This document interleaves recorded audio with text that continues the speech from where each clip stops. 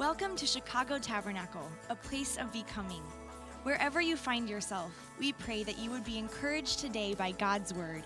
Please join us now as we hear a message from Pastor Toledo. Open your Bible with me to Genesis chapter 27.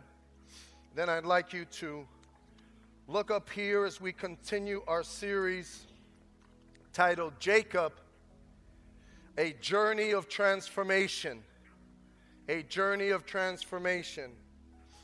I'm so thankful that God starts where we are and He takes us into fulfillment and blessing, joy unspeakable and full of glory. I'm so thankful today that there are all of these examples in the Bible of the amazing, gracious, powerful, transforming love of Jesus. How many are thankful that God is in the transformation business? Blessed be the name of the Lord. Hallelujah. Hallelujah. And this is an amazing story of real people, a real guy, real family with real issues.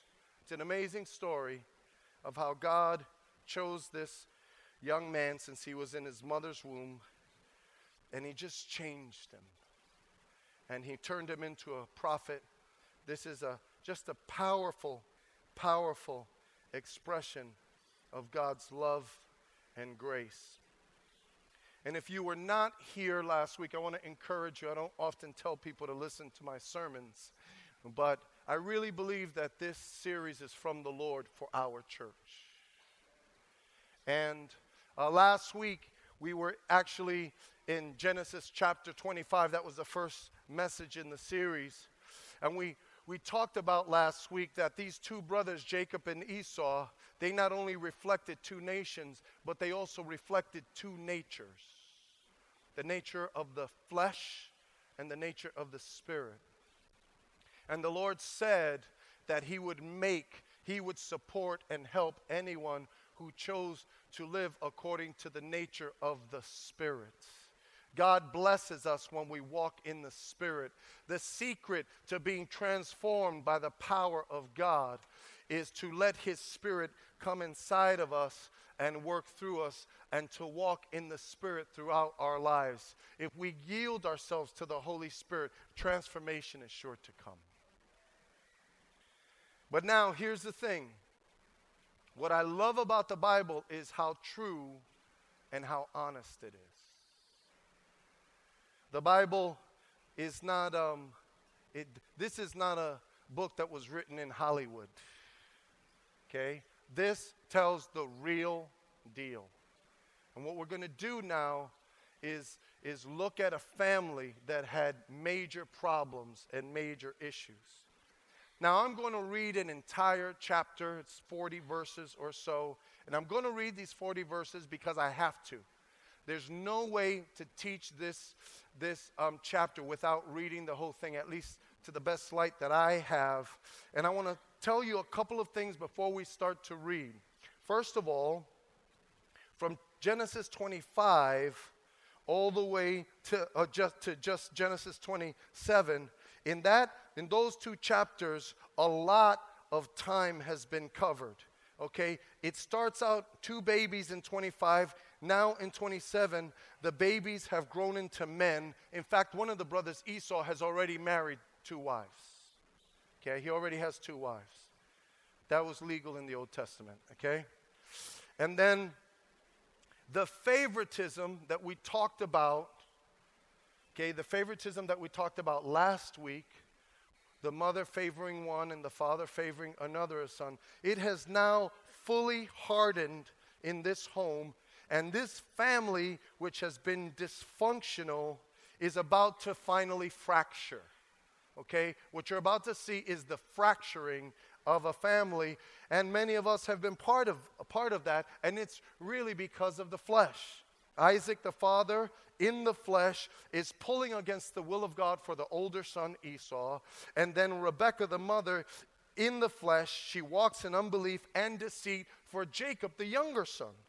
Okay? And what we're going to see played out in this family is very important, and I want to begin by laying this truth out. Here's what we're going to see played out. This is an irrefutable principle. Ready? Here's what it is. It's that living in the flesh always develops into dysfunction.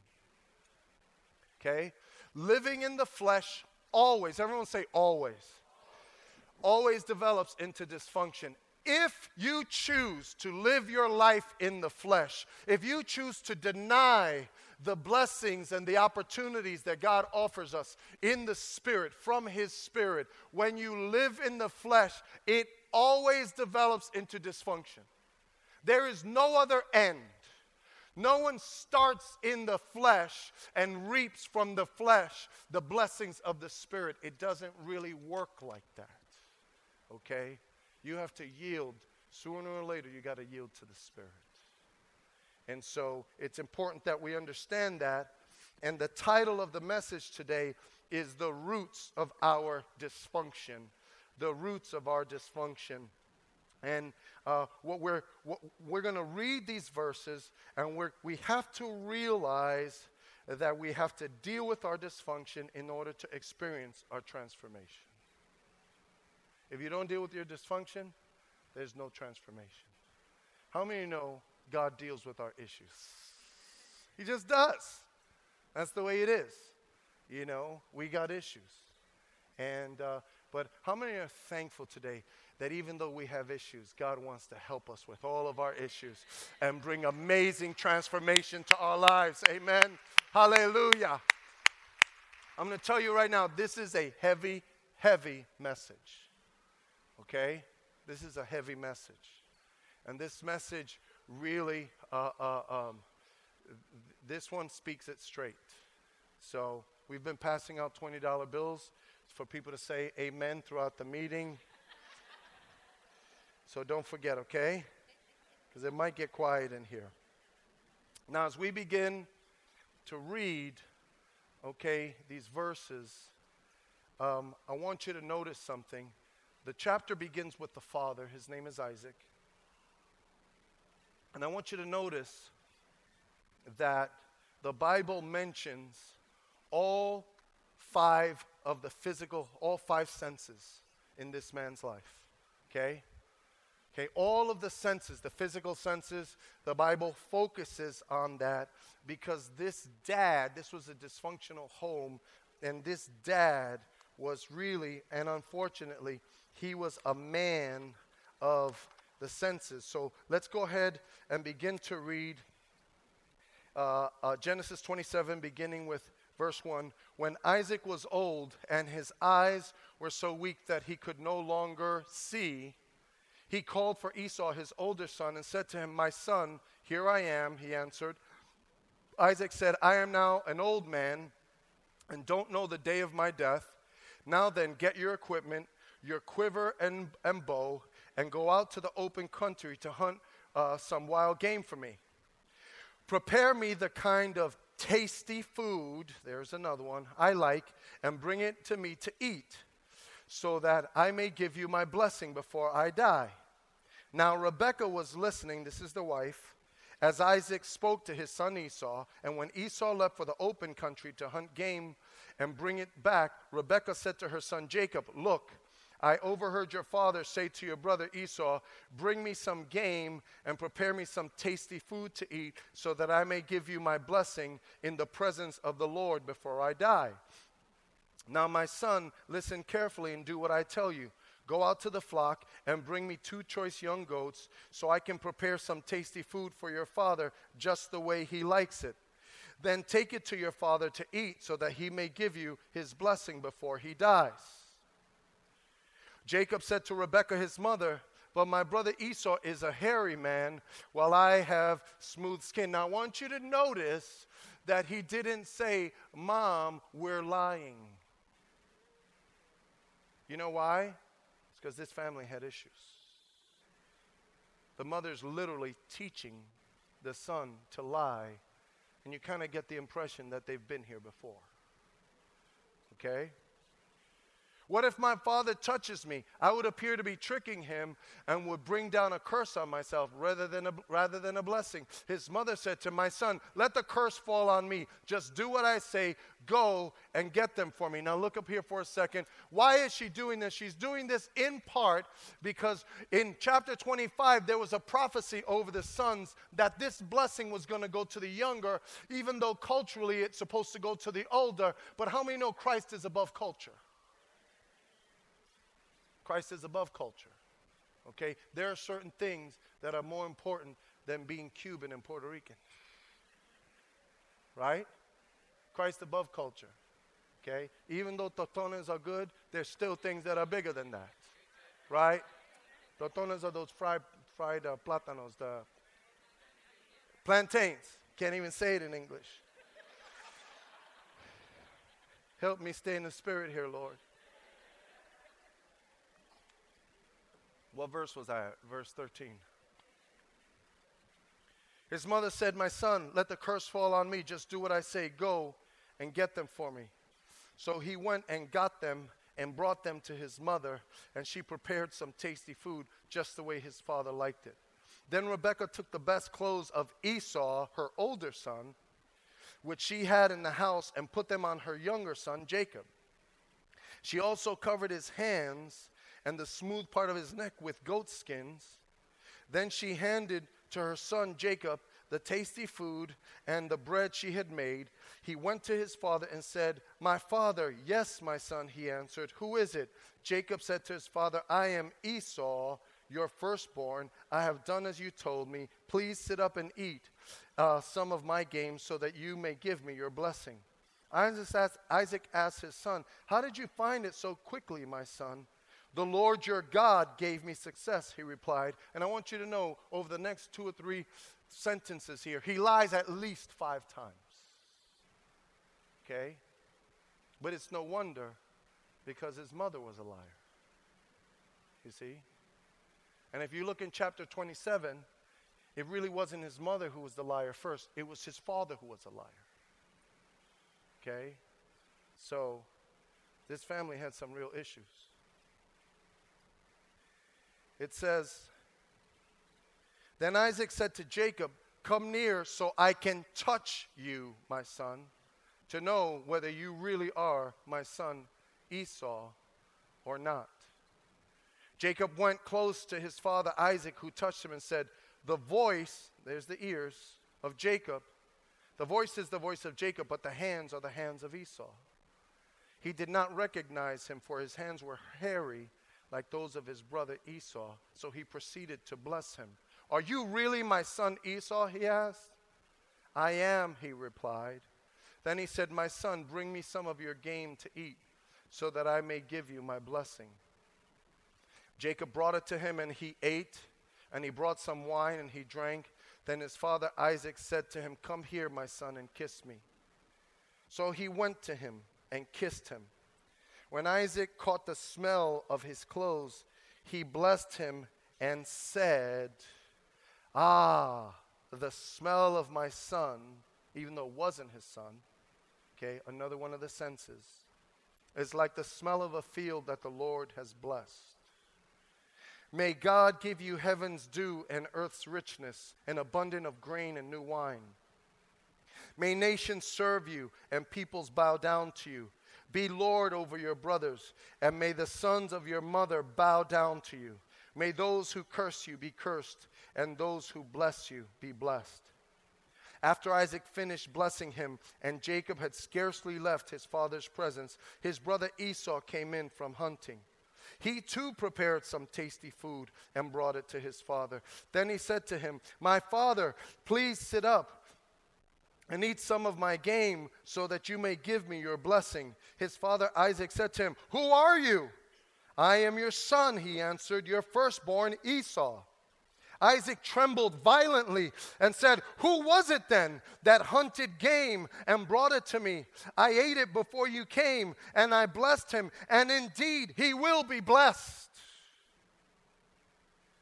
Now why? Look at me for a second. Why is it that he indeed will be blessed? Here's why. It's because when God decides to put a blessing on someone's life, you see, when God makes a decision, there is no earthly force, there is no earthly power that can stop the blessing of God upon a person's life. How many would say amen? You see, God chooses us. And when you're chosen by God, if we go the way of the Spirit, nothing. There might be people in your life who've tried to put you down. There might be people in your life who are trying to block the blessing of God. But what God has decided over your life and mine, how many know? No one can stop the blessing of God. No one can stop that. Hallelujah. Very important for us to understand how valuable it is to live in the Spirit.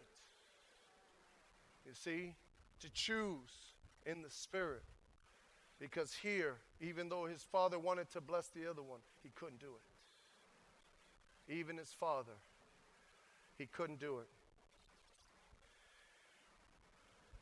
What verse was that here? 34. When Esau heard, his father's words, he burst out with a loud and bitter cry and said to his father, "Bless me, me too, my father."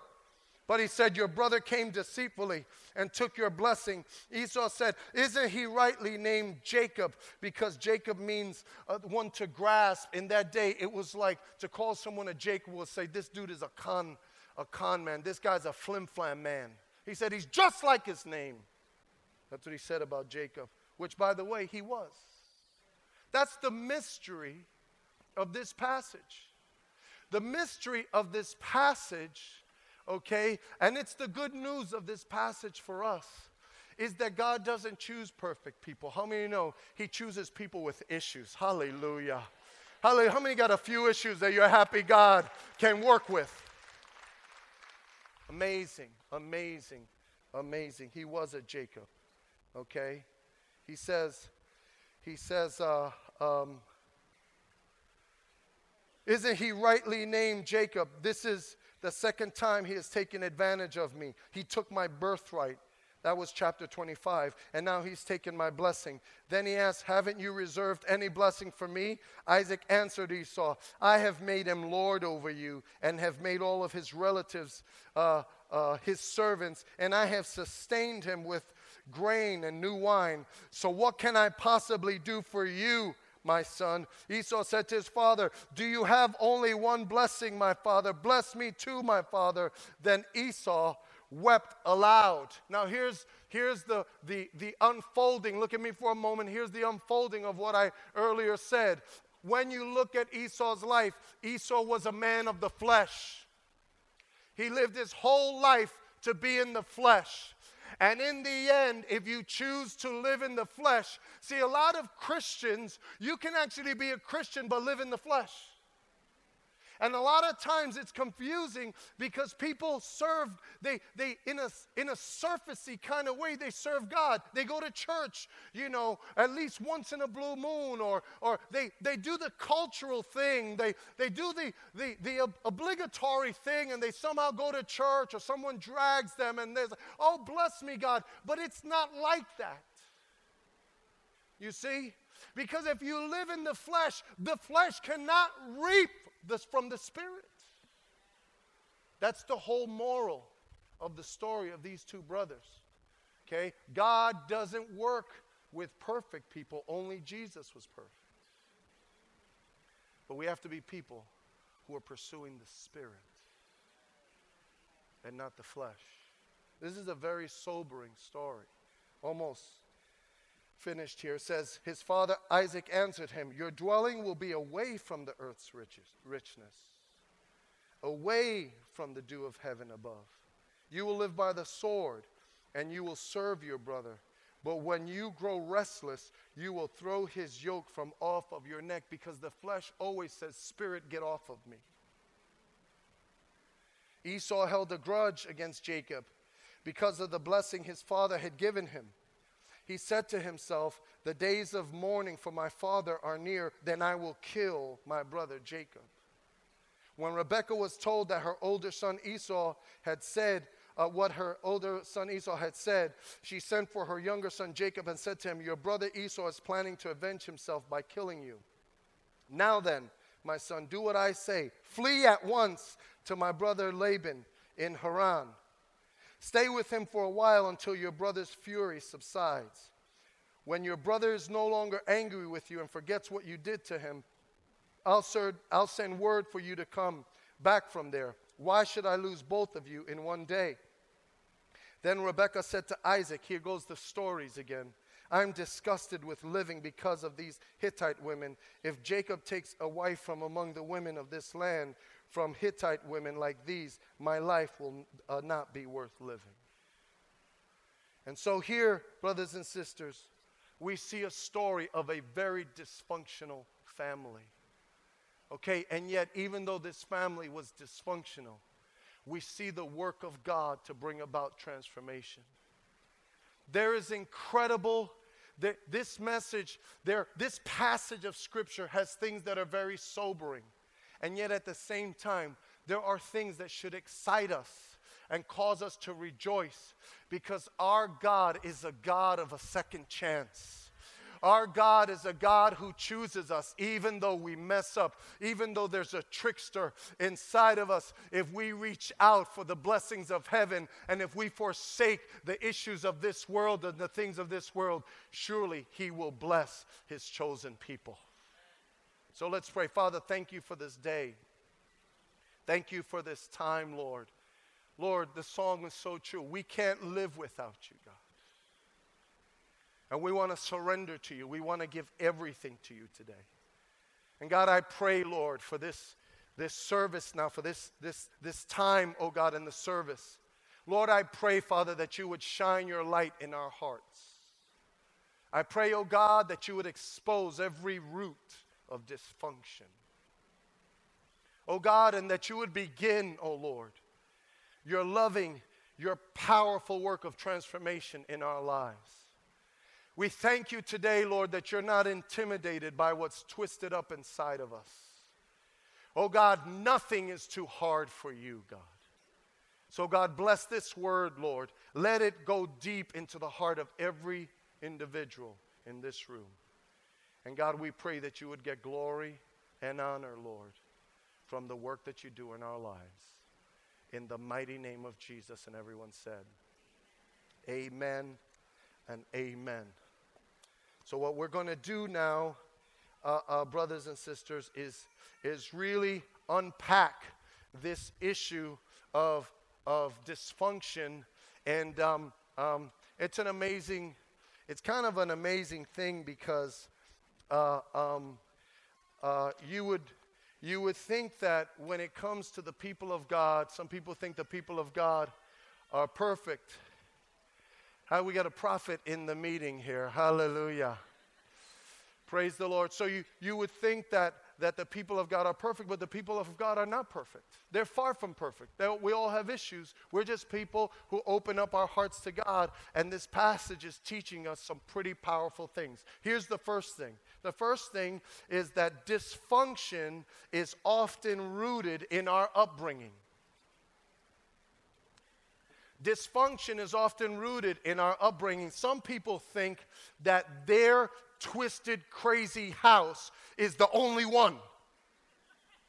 But how many know growing up in a twisted, crazy house is more common than you would think? How many would say, man, how many come from some twistedness? All right, come on, tell the truth and shame the devil for a minute. Yeah. So look, it says now, Rebekah was listening as Isaac spoke to his son Esau. When Esau left for the open country to hunt game and bring it back, Rebekah said to her son Jacob, "Look, I overheard your father say to your brother Esau," and the lying begins.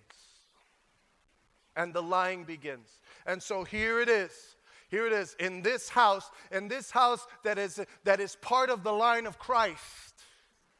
Okay? He is the God of Abraham, Isaac, and Jacob. This family is part of the line of Christ. And even though it's part of the line of Christ, it had issues. Okay? And we need to know that beyond the shadow of a doubt, that when you mix the fallen nature, when you mix the Adamic nature with if I could say it this way, a jacked up home, a jacked up upbringing, you get a mess. Okay? You get a mess. Things get crazy and twisted. Parents that are in the flesh raise up children that are in the flesh. Okay? Isn't it crazy how some parents, they actually think that they can live like crazy, they can drink, smoke, curse, this and that, and then tell their kids don't do it, and think that kids are not going to do it? The die. You know? How many know they're going to do it and twice as bad? You see? Parents in the flesh raise up children in the flesh. Both Isaac and Rebekah were in the flesh. And because they were in the flesh, they raised up a dysfunctional home. Now, dysfunction in this context is a pretty modern word, but it really describes an ancient issue. Okay, this is from the very beginning. So let's look at this word here. Dysfunction is the condition of having poor and unhealthy behaviors and attitudes within a group of people. Medically speaking, it is the state of being unable to function in a normal way. Okay, and so the condition of having poor and unhealthy behaviors and attitudes within a group of people, within a family. Now, generally speaking, a dysfunctional home is marked by two things, and here it is. Could you put that up? A dysfunctional home is marked by, first of all, a spiritually passive father, and secondly, an unsubmissive mother. This is when the $20 kicks in, okay? So a dysfunctional home typically, again, now there are different variations to this, but for the most part, okay, this is the case. There's no getting around this, okay? The Bible reflects and depicts the realities of human nature better, clearer, okay, in a truest sense, in the truest sense of the word. And so here it is. A spiritually passive father and an unsubmissive mother. A spiritually passive father can be traced all the way to the Garden of Eden with Adam. Adam was spiritually passive. He should have spoken up when she took the fruit and said, Eve, please put that down. The Lord said, don't eat from that tree. Put it down. He should have said, I'm not going to do that. But instead he followed her, and his passivity wrecked everything.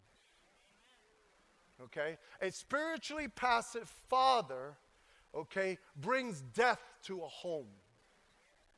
That's the way it is. Now, I'm saying a spiritually passive father. I'm not saying a passive father alone. You see, some people think, well, I'm not a passive father. I get up and I go to work and I do this and I do that. I'm not talking about that. I'm talking about a spiritually passive father. There's a difference between being in the spirit and in the flesh. And so this is something that we have to stop and scrutinize and take a real look at. Why is it? Why is it that a spiritually passive father, okay, will kill a home? Here's why. It's because the enemy of our soul is spiritually aggressive. And it is the role of man to stand up and meet him at the threshold and say, not in my house, in the name of Jesus, Satan, get out. That's the plan. The plan is for the man to say, we won't live like this in this house. We serve the Lord in this house. Oh, but what about my friends? My friend do this. Well, your friends don't live in this house. In this house, we honor God. We serve God. We glorify God. It's a big deal. So let's look at this for a second here. A spiritually passive man is marked by numerous things, but I'm just going to pick three. These are, I think, pretty huge. Number one, a spiritually passive father. And by the way, look at me for a second. I keep saying spiritually passive man because here's the truth. A spiritually passive man turns into a spiritually passive father. And I'm going to tell you, ladies, before I even go through this, okay, if you're single, okay, don't marry a spiritual weakling. He can be nice. He can be good looking. You know, you could look at him and say, he's so fine. All right? He could be all kinds of things. Okay? But I'm telling you, don't marry a guy who you can't see with your own eyes. This guy is sold out to the Lord. Because it will impact your future. If you hitch your train to this guy, okay, there's no getting around it. And it impacts the children, it impacts everything. So let's look at this. Let's look at this very quickly. Number one, a spiritually passive father devalues the word of God in his life and in his home. And what that means is that this is the kind of guy that the Bible is really not a big deal in his life. Okay? He knows what's happening in sports or politics or all kinds of things way more than he knows what's going on in the Bible. You see, when you talk to him, you know, some guys, they come to church, and look, I praise God that you come to church. Okay? But the Holy Spirit is a teacher. He's a helper, the Bible says. Any man that would just start day by day, the Bible says line upon line, precept upon precept. You don't have to read 49 chapters a day. Read one chapter a day. You just start little by little. Little by little, God will feed you. God will strengthen you. God will make you strong in him. But the man of God gives himself to the word of God, and everyone knows it. But in a home where the father is spiritually passive, it's not that big of a deal. Okay? How many know if there's one person, okay, that your Bible shouldn't be dusty, it's the man of the house. If you can go home and go, I know we got some issues. Right? Secondly, a spiritually passive father demonstrates a greater care for his earthly senses than his spiritual calling. In other words, what he wants, you see, Isaac, get me some tasty food. Oh, the smell. Oh, the touch. He was a man of his senses. He was a man of appetites. You know, it's incredible because when you compare Isaac to, let's say, Peter in the Bible, Peter was a guy with all kinds of flaws. But when the church started, right, this guy came into him in Acts chapter 5. A guy came in, he and his wife sold a house, and they lied, and they said that they said that the house was this price, but it really wasn't that price. They kept money back. They were telling a big lie. And the guy walks in, and Peter says to him, hey, how much was the house? And the guy goes, such and such. And Peter says, what's wrong with you, bro? He says, when you sold the house, wasn't it yours? Right? Okay, you could have given whatever you want. Why are you sitting here lying to us? Okay, you didn't lie to us. You lied to the Holy Spirit. You see, because there are things that can be discerned when a man is walking in the Spirit. How many know a man can discern unholy, unspiritual things? But see, a spiritually passive, he demonstrates a greater care for his earthly senses than his spiritual callings. You know, it's amazing the hobbies that men take on. And because of these hobbies, they can't be in church. I got to be at the Cubs game. That really will bring you a lot of reward.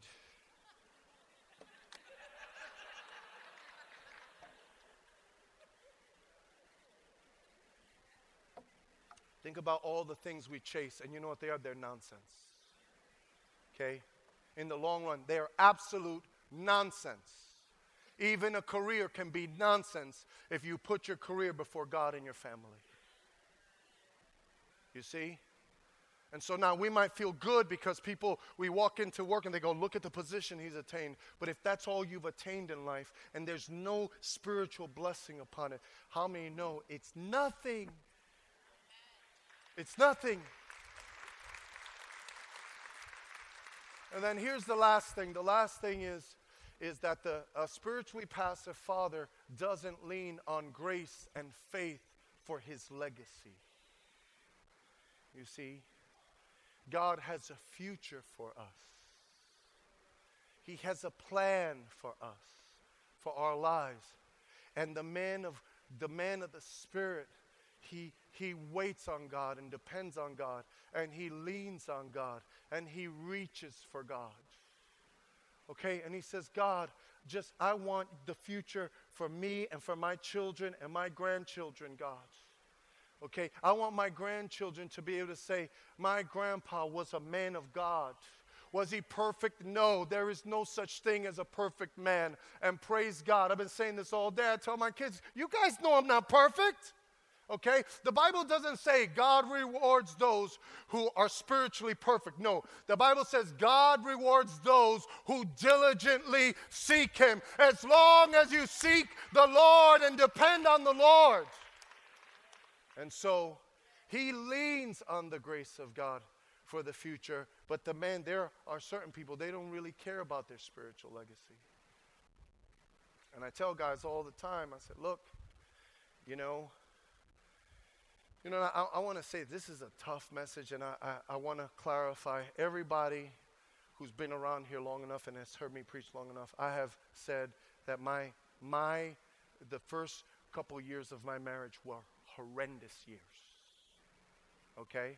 And they were horrendous because I didn't know how to walk in the Spirit. I was in the flesh. Okay? And God had to deal with me and show me how much I was in the flesh. Okay? And my wife may not be perfect, but God was showing me. Here's the interesting thing when you think about Rebecca. Listen, when Rebecca comes onto the scene, Rebecca comes across like an amazing woman of God, right? And she was a woman of faith and did all of those things. And then after 40 years, right, with Isaac, she is a bold-faced liar and a manipulator. You see? And so, listen, I just want to say, there's no criticism. I'm not putting any man down. I have no right to put any man down. But this is the truth. And so we need to, the spiritually passive man has no care for the future. Where the man of God, the man of the Spirit says, oh Lord, let my days be numbered by you, God. The Bible says the steps of the righteous are ordered by the Lord. Now, okay, the other side of the roots of our dysfunction in our upbringing, and I want to just say in advance that I should get some points for courage for preaching this point right now. Okay? The other side of it is an unsubmissive mother. Now, an unsubmissive mother, first of all, lives in fear more than faith. You might talk faith, might say faith and all that kind of stuff, but when push comes to shove and they get home, their life is dominated by fear. And when a woman chooses to live in fear, she makes horrendous decisions. God has not given us a spirit of fear, but a spirit of power, of love, and of self-discipline. Can I get an amen? A woman who's full of fear will rattle her husband, will torment her husband, and in a lot of ways make him make horrendous decisions because she lives more in fear than in faith. Secondly, an unsubmissive mother resorts to manipulation rather than waiting on God. You see, that's what Rebecca did. Rebecca heard the prophecy. She heard the promise from God. And you know what she decided? She decided that she had to help God out. You know what manipulation means? The word manipulation is the root of it is a Latin word. In Spanish, hands are manos. In Latin, it's mani. Okay? And what manipulation means is to take something into your own hands and to try to take control of it yourself. A woman gets afraid and instead of faith, and what she does is she takes things into her own hands instead of waiting upon God. And many, many a times I've had to tell sisters who love God, I have to tell them, look, as long as you keep taking charge of your house, okay, the Lord is not going to deal with your husband. Because what if you keep putting your hands on things, well, whenever you put your hands on stuff, God takes his hands off. You see, so listen, here's the counsel. The counsel is, well, if I don't fix that leak, okay, we'll be like Noah. It'll be a flood in this house. He won't do anything. Well, listen, the Lord provided an ark for him, and he'll provide an ark for you. Let the flood come. And here's why. God knows how to put the pressure on a man. God knows. God knows how to press him. Okay? And when you go to the Lord and you say, Daddy, you see what he's doing, Daddy? I'm here, Lord. Okay? Well, anybody here who has daughters?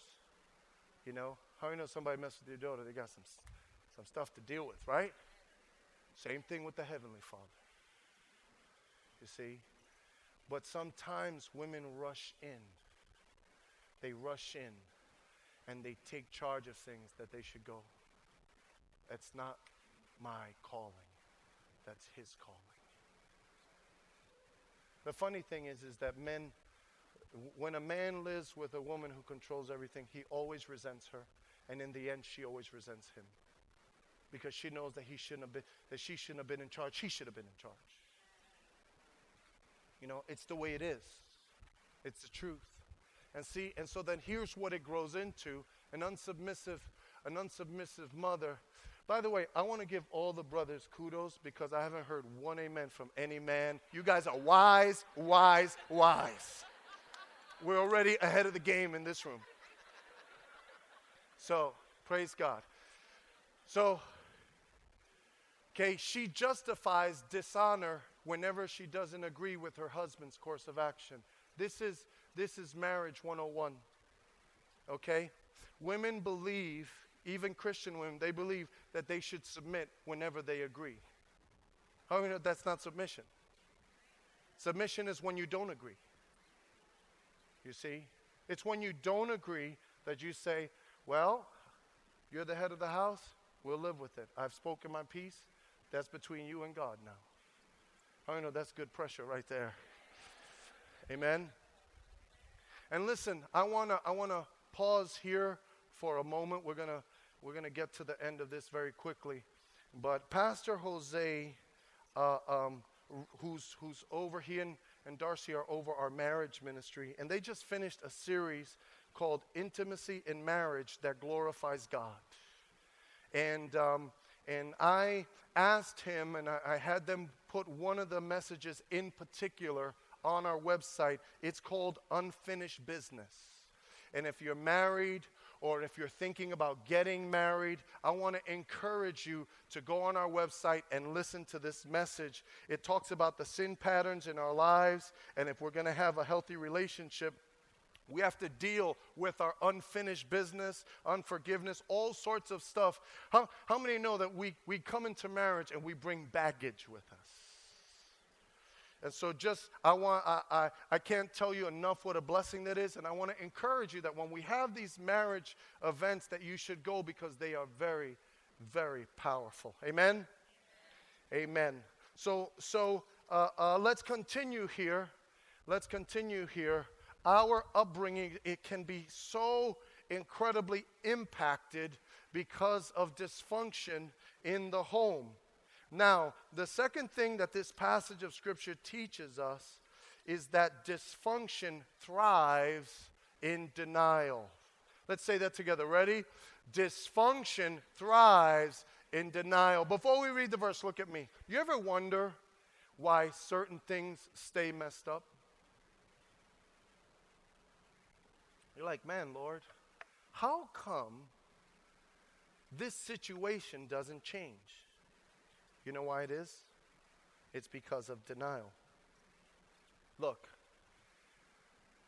It says, so he went and kissed him. When Isaac caught the smell of his clothes, he blessed him and said, the smell of my son is like the smell of a field that the Lord has blessed. He thought that this was his older son. Okay? And he already knew that that's not what the Lord was blessing. The Lord was not blessing his son that way. Okay? His older son, the word of the Lord was the younger will serve the older. Now, if he had gone to God, maybe the Lord would have worked something out differently. You see? But he knew in his heart of hearts, he knew this is the word of the Lord. But he was in denial. When we live in denial, it shuts off the grace of God and the power of God from bringing transformation. You see, to the very end, it's like, come on, bro. You know, how many know it's not by your smell that you determine who gets the blessing? The Spirit of the Lord determines that. It's the will of the Father who determines that. But he stayed in the flesh. He was like, look, this is what I'm going to do. This is the way I'm going to be. And because he stayed in it, look, denial led to anger in Esau. Okay? It led to anger in Esau, running in Jacob, paralysis in Isaac, and rebellion in Rebekah. All because of everyone, denial. So listen to me. Everybody look at me for a second. When you have the Lord, you don't ignore your problems. When you have the Lord, it doesn't matter how ugly it is, okay? It doesn't matter how dirty it is. You don't ignore your stuff. Denial leads to anger, paralysis, running, and rebellion. The amazing thing is that the door is open and waiting for us. You know, it's waiting for us.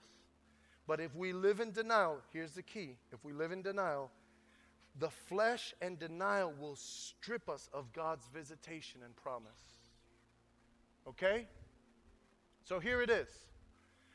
Flesh, spirit. Flesh, spirit. The flesh lives in denial. The flesh ignores the spiritual things. The spirit is different. See, Jacob, you're going to see, Jacob was a trickster. Jacob was a flim-flam man. He was a con artist. But he was going after God. And because he went after God, there was hope. The minute you turn to God, there's hope. Hallelujah, there's always hope because God is rich in mercy. Blessed be the name of the Lord. The minute you turn to him, here's the Bible says, come boldly to the throne room of grace. Okay? So there's this amazing invitation that you could have made a royal mess. That word boldly means this: open up, bring your nakedness to God. Literally. Bring your nakedness to God. Say, God, here's who I am. Here's what I've done. And he says, bring it to me. Yes, Lord, here's all my ugly flesh. And he says, bring it to me. I will pour mercy upon you. And I will wash you. And I will clean you over and over and over and over again. And I will start to give you grace. And my grace will change you. You can't change yourself, but my Spirit is powerful. I will change you. The things you used to love, I'll make you hate. The things you used to hate, I'll make you love. How many know the Spirit of God is able to do that? Hallelujah. Let's praise him. Blessed be the name of the Lord. Hallelujah. Incredible. Our church is filled with amazing stories of transformation. Our church has X everything. X everything. You know why? Because there's always room at the cross. Aren't you thankful that there's room at the cross? Hallelujah. He's always inviting us. He's always waiting for us to pour out His mercy and grace, which brings me to the last point. If the musicians would come, and we're going to close the meeting now. Listen, dysfunction can be reversed. Everyone say that with me. Dysfunction can be reversed. Dysfunction can be reversed by the promise, power, and plan of God. Okay? In the flesh, no hope. In the spirit, you invite Jesus Christ into your heart and you start to serve Him, and all of a sudden there's this promise, this plan, this power made available to us.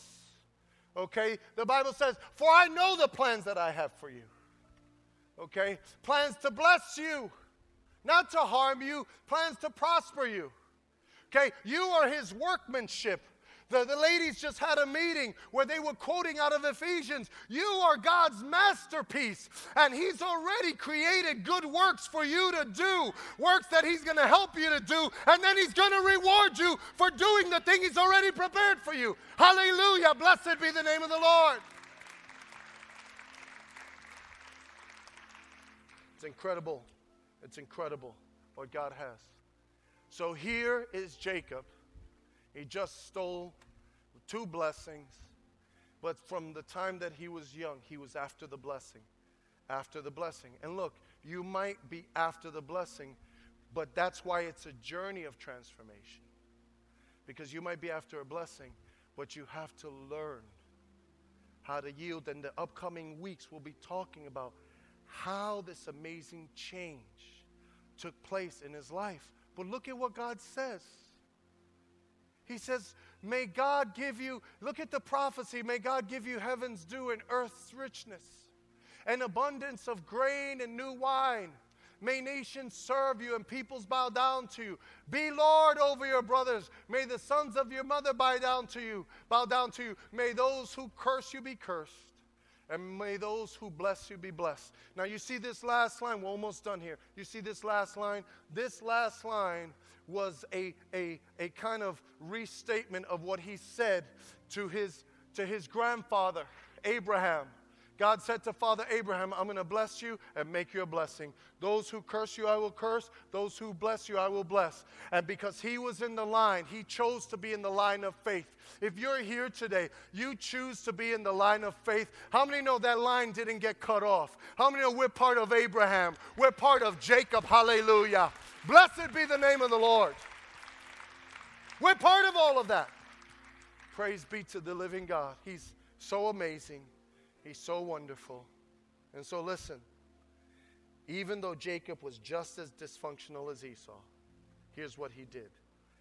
He aligned himself by faith with God's promise, God's power, and God's plan. That's what he did. He aligned himself. God can stand with you today, okay? God can stand with you today. And you could be there in just a heap of like, oh man, Lord, I messed up. Doesn't matter. God can stand with you today and say, this is my son. This is my daughter. Okay? You know why you're here? Because the Spirit of the Lord wants you to hear this for yourself. Okay? You see how God spoke a word to our brother? He speaks that word in a sense to all of us. He says, this is my son. Okay, this is my daughter, and I will bless them. Are they perfect? No, but I already took care of that. I sent my son to die. He shed his blood. When I look at them, they are clean, clean, clean. Hallelujah. And from today, he can look down the future of your life. Say, Christian, it doesn't matter where you come from. I decided to bless you, and I will bless you. And the blessings of heaven are going to fall upon your life. Hallelujah. That's the God we serve. He's a wonderful, mighty, matchless Father. Blessed be the name of the Lord. There's no one like the Lord our God. Hallelujah, hallelujah. He's rich in mercy. He delights to show mercy. Who's the God like our God? When we're our worst, He's our best. He's His best. Blessed be the name of the Lord. Blessed be the name of the Lord. So listen, we're almost done here. The promise, the power of God, the plan of God is greater than your guilt and shame. Do you know some people, they live with shame? Okay, I was actually reading about this. Certain people who have personality disorders, you know, a lot of time what's driving them is shame. And even though they don't show it, deep down inside, something happened in their life or they made a choice in their life and they feel incredible shame. And then shame paralyzes everything about them. You know, and meanwhile, Jesus died for your shame. Jesus died so that there would be no one who could put you down and say you're less than. Because whom the Son sets free, hallelujah, is free indeed. Blessed be the name of the Lord. Throw off the guilt and the shame. You say, you don't know about my secrets. You don't understand. I'm a liar. We're all liars. We're all liars, but His merciful truth is amazing. The Bible says the love of God covers a multitude of sin. Not one sin, a multitude of sin. That's the kind of God we serve today. You see? Oh, think about the Father right now. The Bible says the Holy Spirit hovers over the waters. Do you know that the Spirit is hovering over this building right now? And He's saying, would you release your shame and your guilt to me? How long are you going to live with this? Some people live in fear, and they're bound by fear. Meanwhile, if God be for us, who could be against us? You're like, but you don't understand. I learned fear since I was a child. It's just part of my root system. God will uproot that thing. He will rip that out by His mighty power and put something new. He'll put faith in your heart. God is able to do that because He's so wonderful. That's the kind of God that He is. Blessed be the name of the Lord. Here's the last thing on this. It's your hurt. Hurt paralyzes people, you know, but Jesus was hurt on the cross. The Bible says that by His stripes we are what? Healed. Jesus wants to heal us. Don't let your past and your hurt, don't let it be your dysfunction forever. But it starts by us coming boldly to Him. Listen, roots are powerful, but they are not permanent. They're not permanent. And you might say, but you don't understand how this has impacted me. God can bring about amazing change. Let's lift our hands to Him. Father, we thank You today that You are the resurrection and the life, oh God. Father, You are the author and the creator of all things. Lord, You knit us together in our mother's womb. We are fearfully and wonderfully made. And oh God, we thank You that even in the midst of our dysfunction, You are the God of love and the God of mercy, oh God. We thank You that the blood of Jesus breaks every curse and breaks every cycle, oh God. Lord, we thank You today at this altar. Lord, that things that have been passed down from mothers and fathers and grandfathers and grandmothers have been passed down. We thank You right now for tearing down those strongholds in the name of Jesus. Oh, we thank You for taking the beautiful, wonderful acts of Your word and the beautiful acts of Your promise and cutting at those roots that have been going into deep places. Holy Spirit, we thank You that You are present right now, and we thank You for bringing about transformation. Oh Lord, You are not a man that You should lie. You are not a respecter of persons, oh God. Lord, every breathing soul that You have created, this promise is for them, oh God. And we thank you that you are able to uproot these deep areas of dysfunction, Lord. And God, we thank you for not only breaking the cycle and breaking dysfunction, but we also thank you that you are the God who brings about the divine replacement, oh God.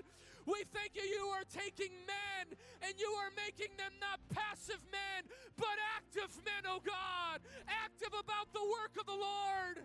We thank you that you are taking women who do not want to submit to the plan and the will of God, and you are giving them the grace that they need to submit under the mighty hand of the Lord today. And oh God, we thank you that your hand is not too short to save. You are not only able, but we believe that you are willing and you are even moving right now, answering every one of our requests, Lord Jesus. So we thank you today. We thank you for the fresh grace from heaven for all of our hearts and all of our lives. And we thank you that you truly are the Lord of the promise, and we receive the promise today that you receive us as we are. We thank you for your mercy today. We thank you for your love today. We thank you for your unconditional acceptance today in the name of Jesus. Hallelujah, hallelujah. Hallelujah. Father, we thank you for this time in your presence. God, I pray, Lord,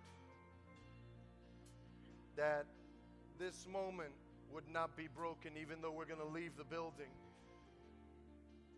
I pray that this would be a day when your people seek your face. I thank you, Lord, that we leave here with the promise that he who began the good work in us will carry it on to completion. And I thank you, Lord, that your favor and your blessing is upon every heart and every life. Release your people in your joy and in your strength. In the mighty name of Jesus, and everyone said, amen. Come on, let's praise God for his goodness and his kindness. Hallelujah. Hallelujah.